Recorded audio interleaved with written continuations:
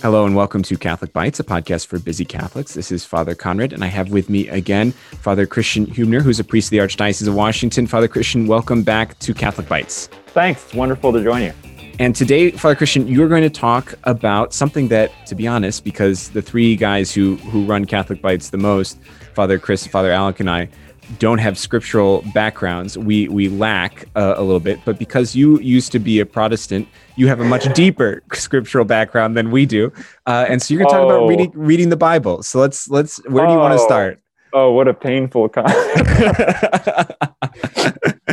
Well, when you had asked me what it was I wanted to talk about it on this podcast, I said reading the Bible as Scripture. And this is something that, as we're recording this, we're now underway in Lent, and it's something that my own pastor, Father Larry Young, at our parish, has been really promoting in our parish as well. And we've got this ongoing challenge to read through the entirety of the New Testament as a parish this Lent.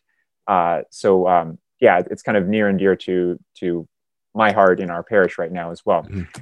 What do I mean by reading the Bible as Scripture? As you mentioned, I grew up as an evangelical Christian, and was received into the church in my mid-20s when I was in law school at the time.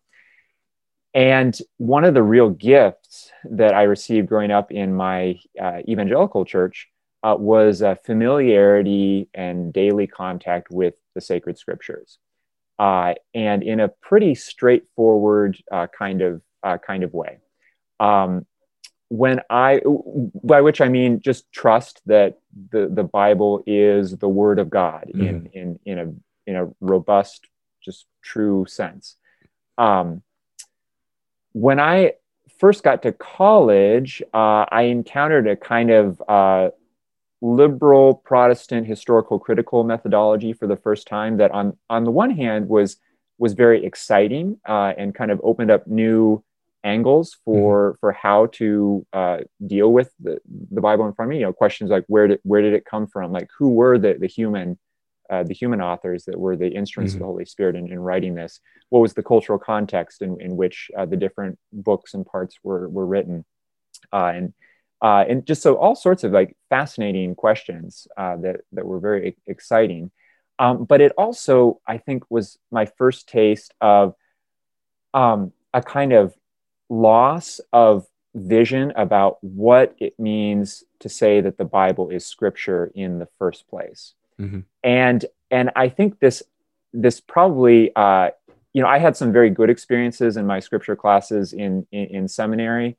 But I think also, like, within Catholic seminary formation, there can arise this experience where you're in a scripture class and there's something missing here. Mm-hmm. Like I'm learning a lot about kind of theories about the history and writing and authorship and what was written first, and were there multiple authors that contributed to this, and so on and so forth. That I feel like I'm missing something, and it doesn't feel living, these mm-hmm. scripture classes. And something struck me one day when I was in seminary, reading through a passage of St. Thomas Aquinas's Summa Theologica, and in different context, he just was in passing said every science presupposes the nature of its object. Mm.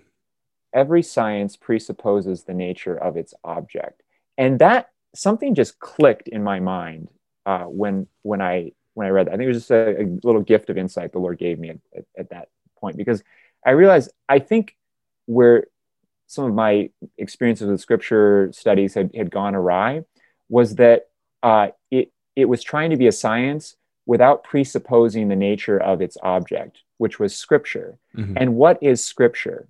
Scripture is a text whose author is God, whose author is the Holy Spirit.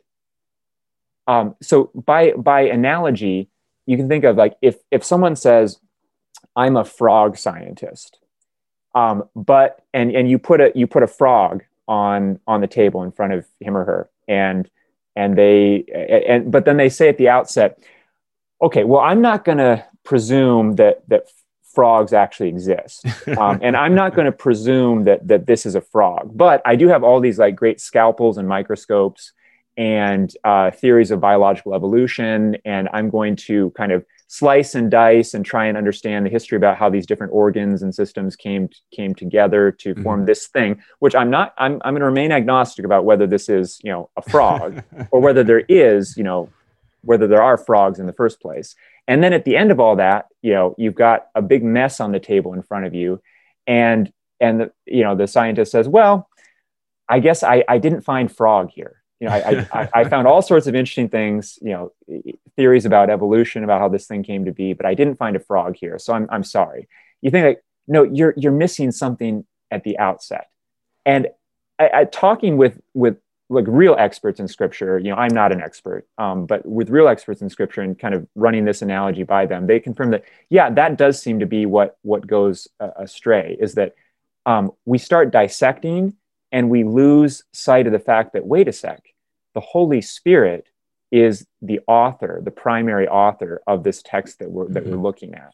And when you do that, when you remember that the Holy Spirit is the author, when you presuppose the nature of Scripture being Scripture, it opens up whole new horizons for how you read and study and what you make of this book in front of you. And I think it's interesting that, like, I mean, not to go into the whole history of it though, but like the what we would call the scalpels and tools that you kind of mentioned, the historical critical method of looking at the Bible, which is, looking at it from a very secular standpoint of where did this book come from and who wrote it and all these other different things. That the first real proponents of that method seemed to be intent on reading the Bible precisely as not scripture. Yeah. And that they used that science to show that, no, clearly Jesus was just a man, or clearly to try and, with these philosophical presuppositions, contrary to the divine author of the work. And then, we use their science in a certain sense, but we take some of their conclusions and presuppositions with us in these seminary scripture classes, and it leads to that bad taste in your mouth when you're in scripture class and you're like, that sense of lifelessness. Exactly. Yeah. Like, no, I know the Bible is more than this, and I know that scripture study could be more than this, and maybe this is a time too to bring in another piece of this that kind of dawned on me, is that we read in the breviary every day, the Office of Readings, and many of our readings in that are homilies from church fathers. And it just struck me how the way that they preach and use the scriptures, they breathe the scriptures. They speak in scripture, so to speak. It is their language. And not just the church fathers, but like Saint Therese of Lisieux, like her Story of the Soul, like she's just breathing the words of sacred scripture. And it's just a totally different way of interacting with the scriptures, but one that makes so much sense if, again, you presuppose the nature of the object, which is not a presupposition that we can make by human reason, but is a gift of faith that we receive in our baptism, and by God's grace continue to receive in openness. Well, what would you say then for someone who maybe opens the Bible every once in a while, but maybe not in a systematic way, or doesn't really know how to deal with these different kind of debates and things like that? If they want to read the Bible as scripture, what is a way that what would you suggest as a practical way to do that? I think one of the absolutely necessary things is to be a Christian, to be. I hope a Catholic, like in the fullness of the church, but like wherever you are, like wherever you find yourself, like to be a Christian in like the most robust sense that you can, right? Because the Holy Spirit is the single author of all the scriptures, and he's also the Second Vatican Council uses that analogy in a certain sense, the soul of the church. And so the way to understand and interpret the different parts of scripture in light of one another, like, comes together in the communion of the church, in living life vivified by the Holy Spirit in communion with the church. It's something that, like, the Catechism of the Catholic Church has a few kind of little paragraphs about this, really powerful stuff. I think in like paragraphs 130-ish or something. that talks about the analogy of faith, reading scripture in the analogy of faith. What does that mean? Like reading it in the context of the whole of revelation that God has given to us in Christ. So that when you sit down and read the scriptures, you're receiving it already with the mind of Christ, and having that mind deepened and unfolded even more for you.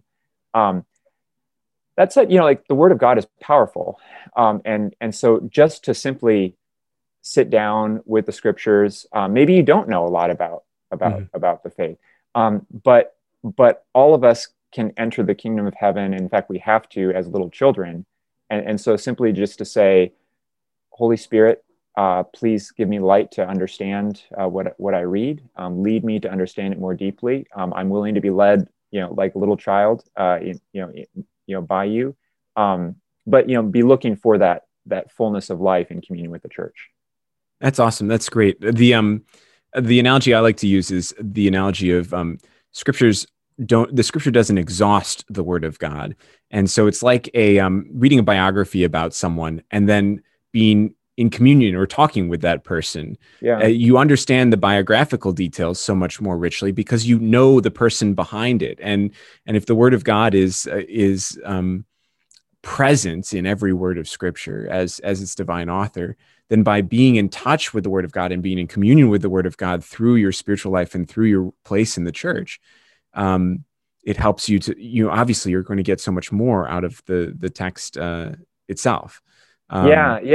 And just, one very practical part of that, being in communion, and you mentioned your place in the church, is like recognizing that other people have been given gifts and roles in the church for understanding the Word of God as well. And so you want to know more about the person you love, you talk with their friends as well.